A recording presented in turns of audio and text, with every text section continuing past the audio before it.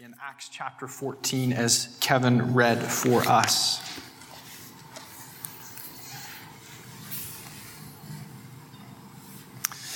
Excitement swirled on the Sunday morning of October 19th, 1856. Over 10,000 people gathered in one place for one church service. The church was the church that Charles Spurgeon was a pastor of. And that church was seeing tremendous growth and had rapidly outgrown its facilities. And so they made plans to expand their building. And in the intervening time, they had to meet at various venues across the city. And as they were kind of in that in-between time, the church continued to grow. And so they needed a larger venue in the city. And so Spurgeon was able to secure the facility at Surrey Gardens. It was a magnificent venue with 3 balconies seating approximately 10,000 people. And so October the 19th was to be the first Sunday that Charles Spurgeon and his church gathered at this new venue. And more people than they had anticipated came. So over 10,000 people came to hear the gospel be preached that October morning. And so as excitement filled the air, Spurgeon entered the pulpit and began the service with a word of prayer. During that prayer, someone shouted, "Fire!" as a joke. Well, it was not received as a joke. Panic ensued, chaos followed. People rushed for the only exit out the back of the building. And in the midst of the chaos, the stairwells on the balconies collapsed. 7 people ended up losing their life. 28 more were rushed to the hospital with various injuries. The London papers blamed the young Spurgeon. In moments such as these, we're left asking the question, why? Why did that happen? Why would God allow that catastrophe to happen? I mean, why was God's work disrupted by this tragedy? And so as we think about suffering and evil in the world, and we think about God and His sovereignty, it's helpful to make a distinction between a defense and an explanation. A defense seeks to say that the existence of evil does not disprove God. An explanation seeks to show the reasons why God might allow such a thing to happen. Defense seeks to show that the existence of evil does not refute the existence of God. Explanation shows what are some of God's reasons for allowing evil to exist in the world.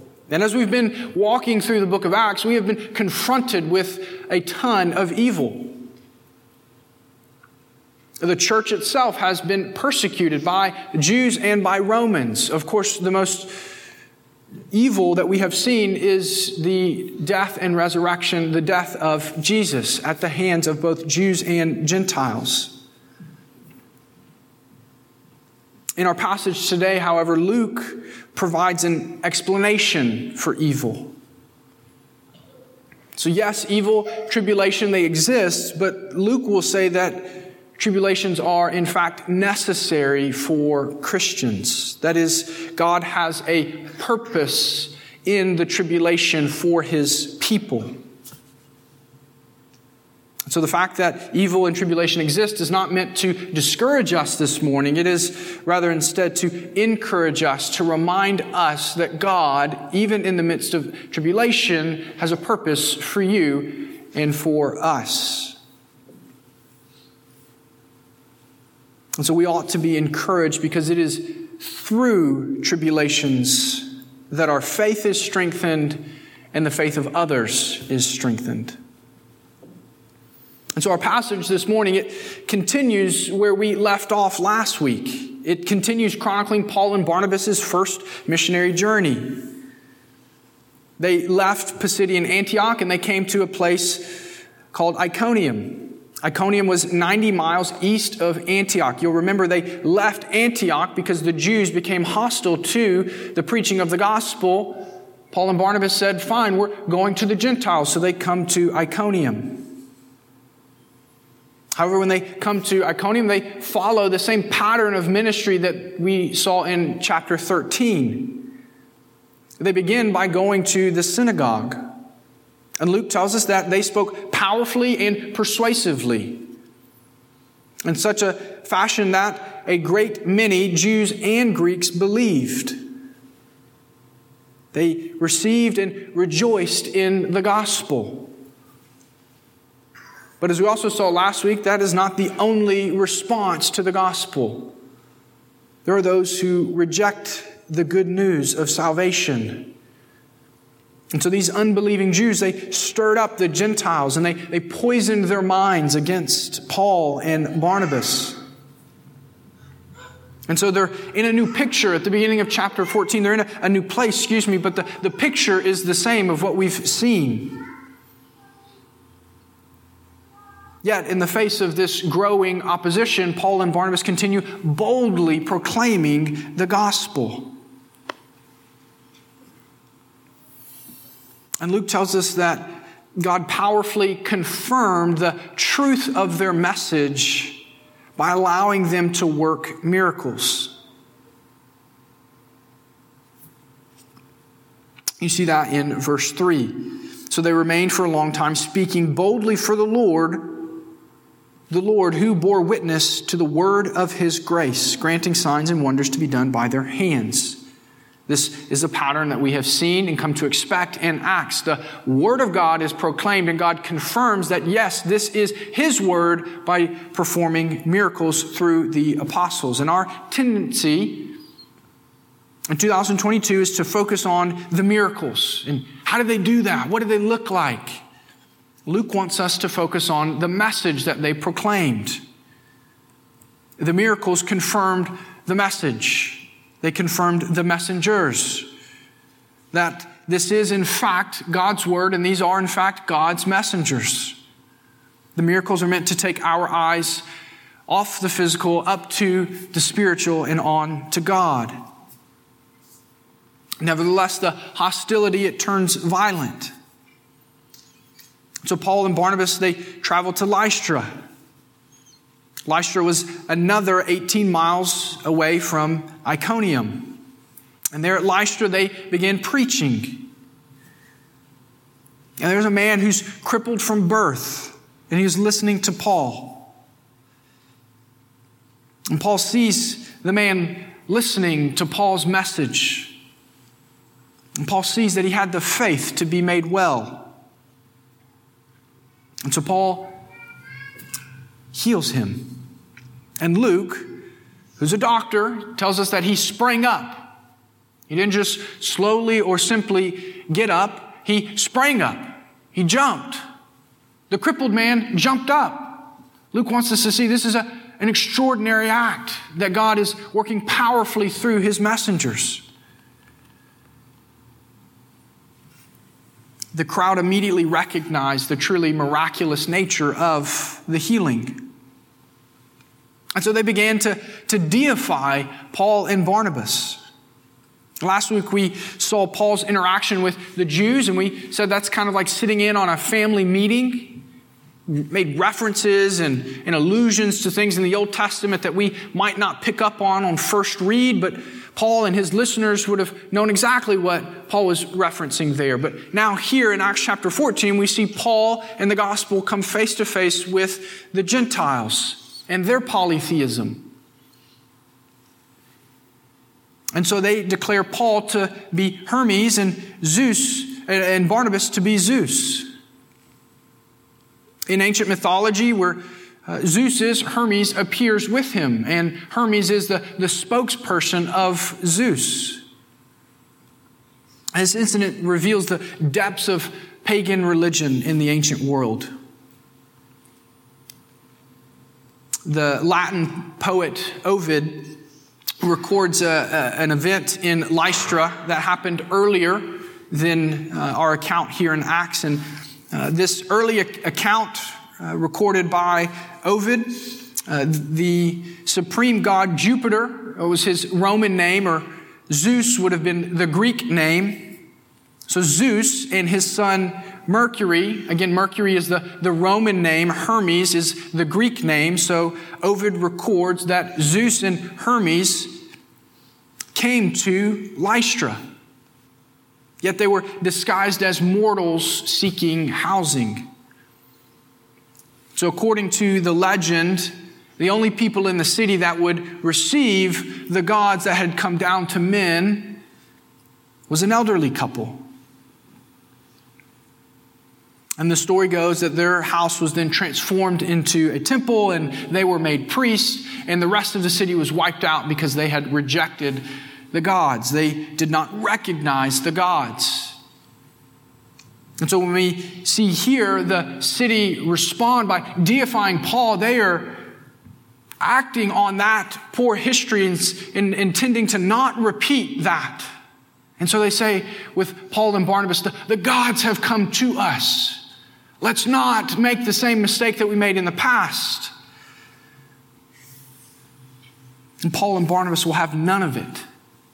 They tear their clothes in an act of ardent protest. They will not participate in this idolatry. And you'll notice that Paul's sermon in chapter 14, it's much smaller than it was in chapter 13, but it also begins in a different place.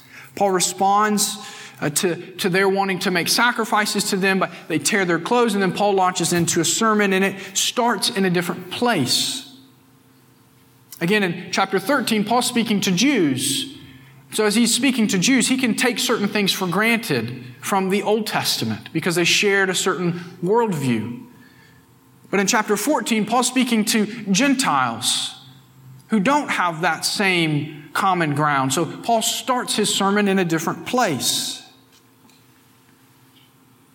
While the two sermons start in different places, the goal of their sermon is the same. Turn away from your sin and turn to the one true living God.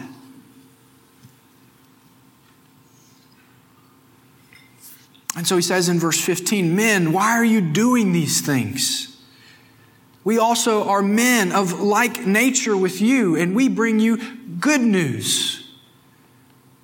You should turn from these vain things to a living God who made heaven and earth and the sea and all that is in them. In the past generations, he allowed the nations to walk in their own ways, yet he did not leave himself without a witness. For he did good by giving you rains from heaven and fruitful seasons, satisfying your hearts with food and gladness." Notice Paul says their idols, Hermes and Zeus, they're vain. They are futile. They're worthless. They're meaningless. They're not real. And Paul says, turn from those vain things and turn to the living God. Turn to the living God who created everything that you can see and even the things you can't see. Paul starts his sermon by looking at creation, by pointing to what we can see in the world around us. The birds of the air, the animals on the ground, the mountains, the oceans. They all point to the reality of a divine creator. They testify to God's power and his wisdom. And the rain testifies to God's goodness toward all men. And that goodness is intended to drive them to turn from their sins and to turn to the living God. After this sermon, Luke tells us that Jews traveled from Antioch and Iconium to Lystra. If you were to do the math, that would be over 100 miles that these Jews had traveled from Antioch to Lystra. And they came with the goal to persecute Paul. They stoned him and dragged him out of the city. The disciples gathered around Paul, and Paul rose up and then returned to the city. Luke tells us the next day Paul and Barnabas traveled to Derbe, which is about 55 miles away from Lystra. Luke tells us that after preaching in Derbe, Paul and Barnabas began retracing their destinations on their missionary journey. He tells us that they revisited the places that they had just preached the gospel with the purpose of strengthening, encouraging, and equipping the believers there and the churches there. So after having reached people with the gospel, now they're returning to then build them up as the church. And their goal is to strengthen the souls of the disciples. Notice how Paul strengthens the soul of the disciples. In verse 22, strengthening the soul of the disciples, encouraging them to continue in the faith, and saying that through many tribulations we must enter the kingdom of God. If you're taking notes, that's my first point. That tribulations strengthen your faith. Tribulations strengthen your faith. Merriam-Webster defines tribulation as distress or suffering resulting from oppression or persecution, or simply a trying experience. So again, keep in mind Paul's goal. His goal is to strengthen the souls of the disciples. And his strategy is by telling them that it is through tribulations they must enter the kingdom through tribulations. Distress, suffering, a trying experience. Who wants to sign up? That's Paul's strategy for strengthening the souls of the disciples. Is to say, hey, don't be surprised when tribulations happen. In fact, don't be surprised, but actually expect them to happen. You must enter the kingdom through the tribulations. Friends, if we're honest, that's not a message we love to hear. We aren't naturally excited about distress or suffering. The businesses don't make their profits by selling you distress or suffering. In fact, their advertisement to you is the exact opposite. Our product will make your life easier. Don't you want it? And what's hidden in that statement is the implicit argument that easier is better. Get our product because it's easier, and that will make your life better. That's the message our world sells us every day. Easier is better. Path of least resistance. That's what you want. But notice what Paul says. He says you must enter the kingdom of God through tribulation. The must here means exactly what you think it means. It must happen. There's no other alternative. There's no other way. We enter the kingdom through tribulation. And speaking to his disciples in Matthew chapter 16, Jesus explains to them the cost of following Jesus. Jesus says in Matthew 16, verse 24, if anyone would come after me, let him deny himself and take up his cross and follow me. Keep in mind, in the ancient world, the cross was not sold at a jewelry store. It was a sign of suffering and death. Jesus calls his disciples to take up their cross to follow him. To be a Christian is to live a life of self-denial. It's the hard road. It is not the path of least resistance. Again, what Paul is saying here in Acts chapter 14, how he's seeking to strengthen the souls of the disciples, is exactly how Jesus sought to strengthen the souls of his disciples. In John chapter 16, In John chapter 16, that is Jesus' kind of farewell address to his disciples. He's about to be crucified, and so he's got a final night with his disciples. And John records that for us. And it's kind of Jesus' final charge to make sure they're ready for when he departs.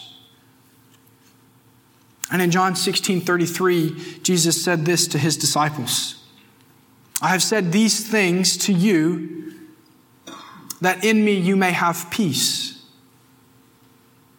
In the world you will have tribulation. But Jesus says, take heart, because I have overcome the world. So in our passage this morning, we see two different kinds of tribulation. We see physical tribulation. You see that in verse 19 when they stoned Paul. It came by physical persecution. Yet physical persecution is not the only way to have a physical tribulation.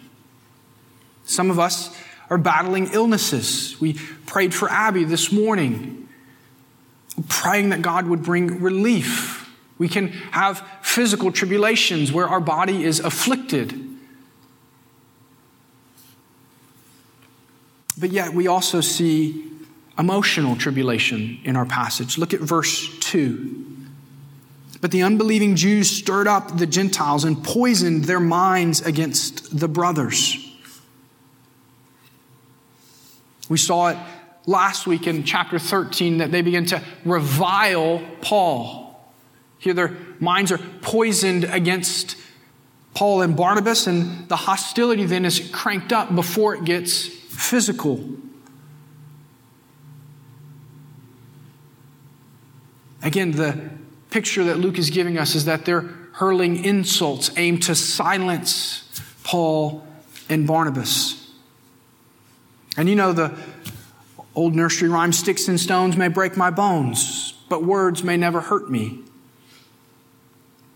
Oh, one preacher living in the 5th century had this to say: believe me, it is possible to suffer things now worse than what Paul suffered. He's referring to Paul being stoned in this passage.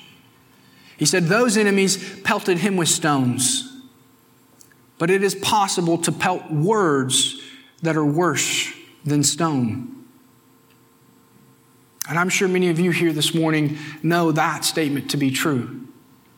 That words can damage in a way that physical tribulation can't quite compare to.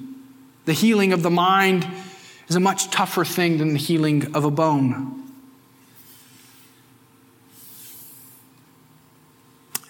And as you experience either physical or emotional tribulation, the temptation will be the same.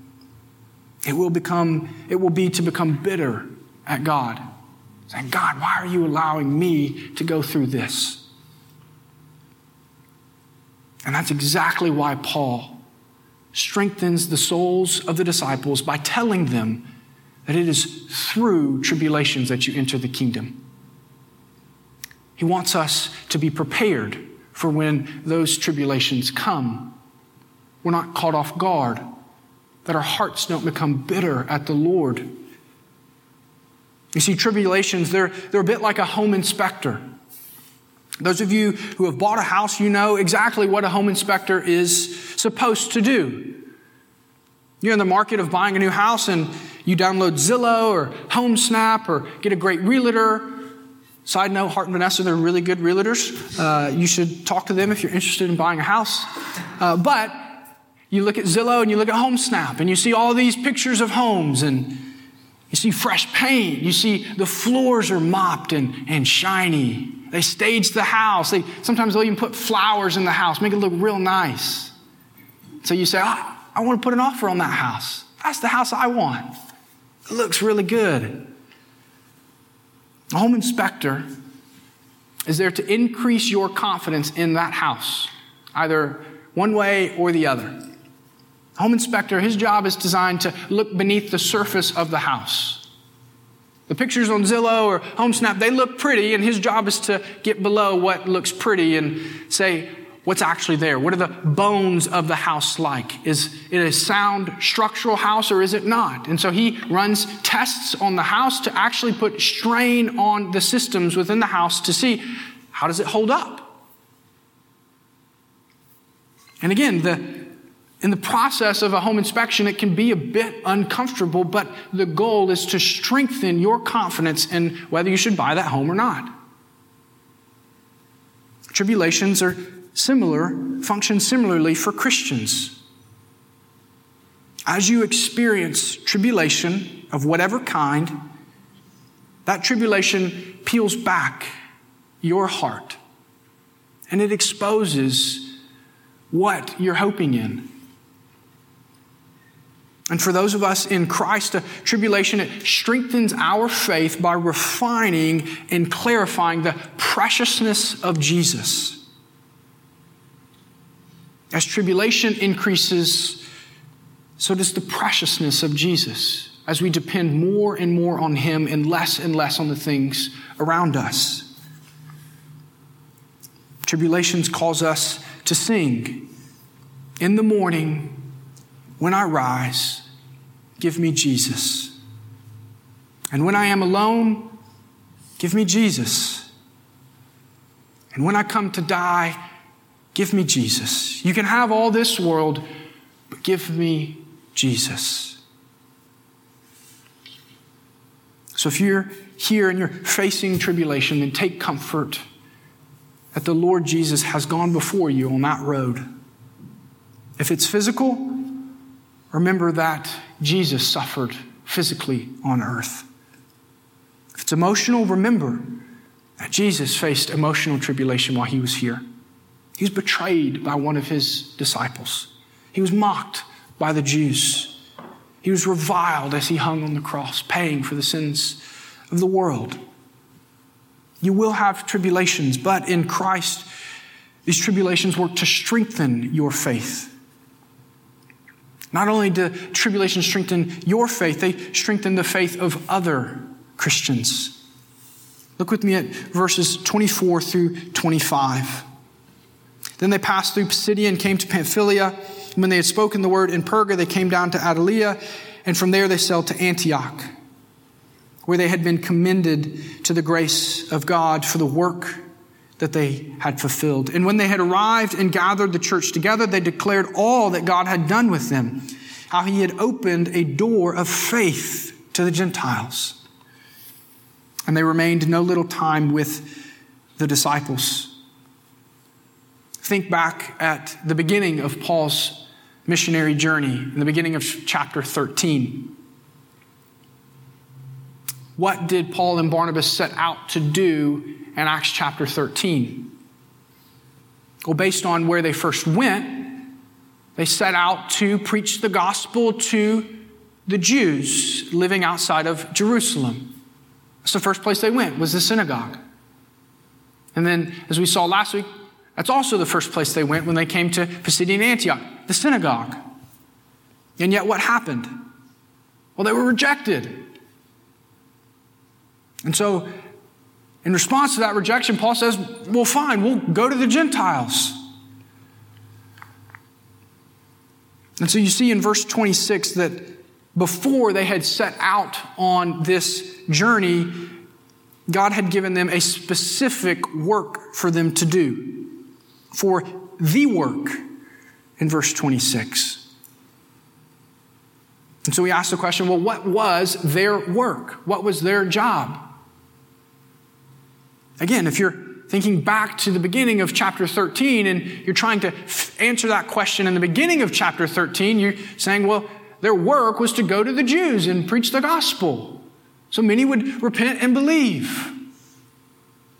And that happened in a small measure, of course, but by and large, they were rejected. And so it looks as though in chapter 13 that they had failed in that original mission. But here at the end of chapter 14, Paul is saying that they had fulfilled the work that God gave them to do. And so, again, we look at verse 27. Asking the question, what was the work that God gave them to do? Because in their minds, they fulfilled it. But looking at Acts chapter 13, it looks like they failed. But they're saying they fulfilled it. So what did they fulfill? That God had opened a door of faith to the Gentiles. The tribulations that they faced in chapter 13 and the beginning of chapter 14 were instruments in God's hand to move them to the Gentiles so that a door of faith might be opened to the Gentiles. What they could not see at the beginning of chapter 13, they see clearly at the end of chapter 14. That their tribulation after tribulation after tribulation was the means that God was using to open the door of faith to the Gentiles. God was fulfilling His plan through their suffering to gather a people for Himself from every tribe, every tongue, every nation, to fill the earth with God's glory. And yet God does not only use tribulations to bring people to faith, He uses tribulations to strengthen the faith of others. God uses your tribulations to strengthen the faith of others.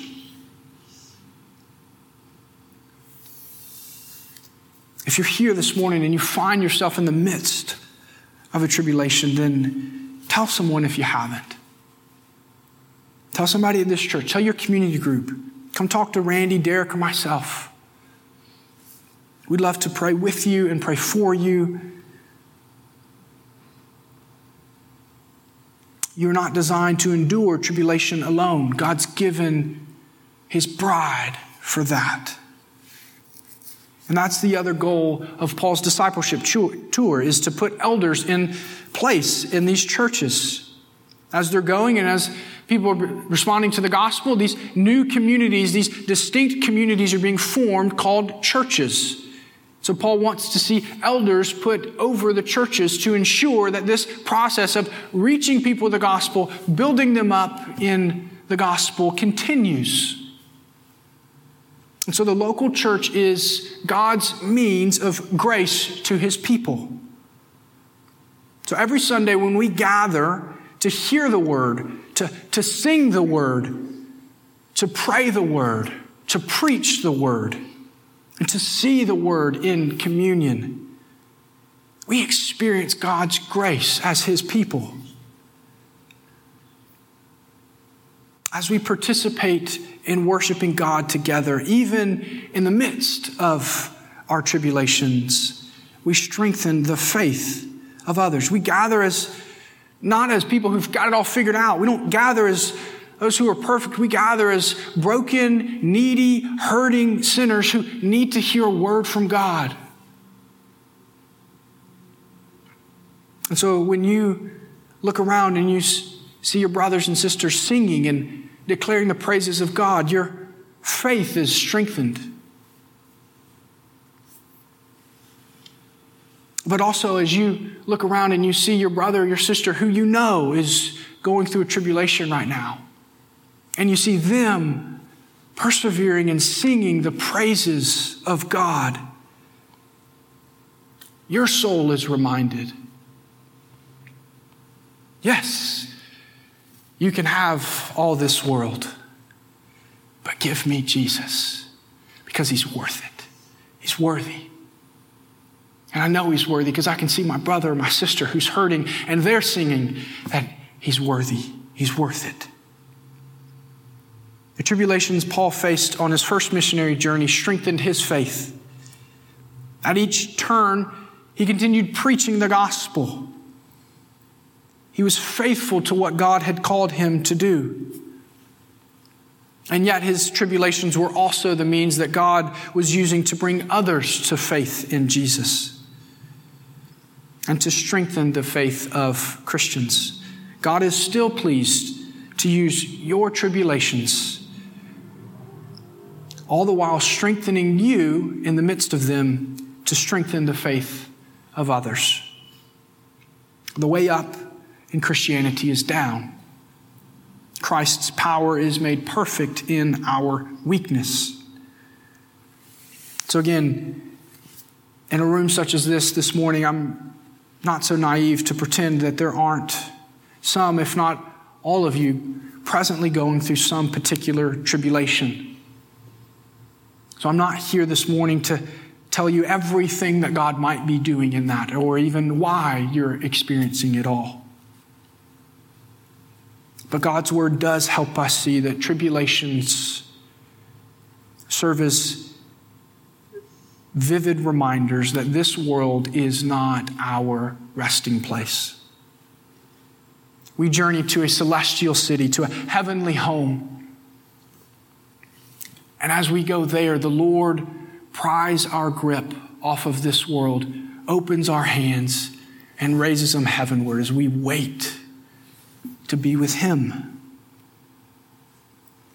And so as you walk through tribulations, be encouraged that your Savior has walked that road before you. After the fire at the Gardens, Charles Spurgeon had a lifelong battle with depression, went on and off throughout the rest of his life. For him, that tribulation didn't get easier with time. But he had this to say towards the end of his life. I am sure that I have run more swiftly with a lame leg than I ever did with a sound one. I am certain that I have seen more in the dark than I ever saw in the light. More stars, certainly. More things in heaven, if fewer things on earth. The anvil, the fire, and the hammer are the making of us. We do not get fashioned much by anything else. The heavy hammer falling on us helps to shape us. Therefore, let affliction and trouble and trial come. This is the way of Jesus. As we walk that road, we follow Him. Let me pray. Our Father in heaven, we thank You for Your word. Father, we thank You that You are not indifferent to our circumstances and our pain. But Father, You have sent Your Son Jesus, Lord, who knew no sin. Lord, You sent Him to a sin-filled world,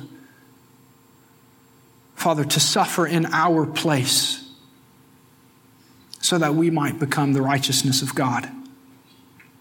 Father, would You give us the faith to endure whatever You bring our way? And may we say, it is well. We pray this in Christ's name. Amen. So we will transition now to our time of communion. We do that every week here at Midlands. It is a visible reminder of us of two things. One, the price that our dear Savior paid to forgive our sins, and the reminder that one day we will be with Him in eternity.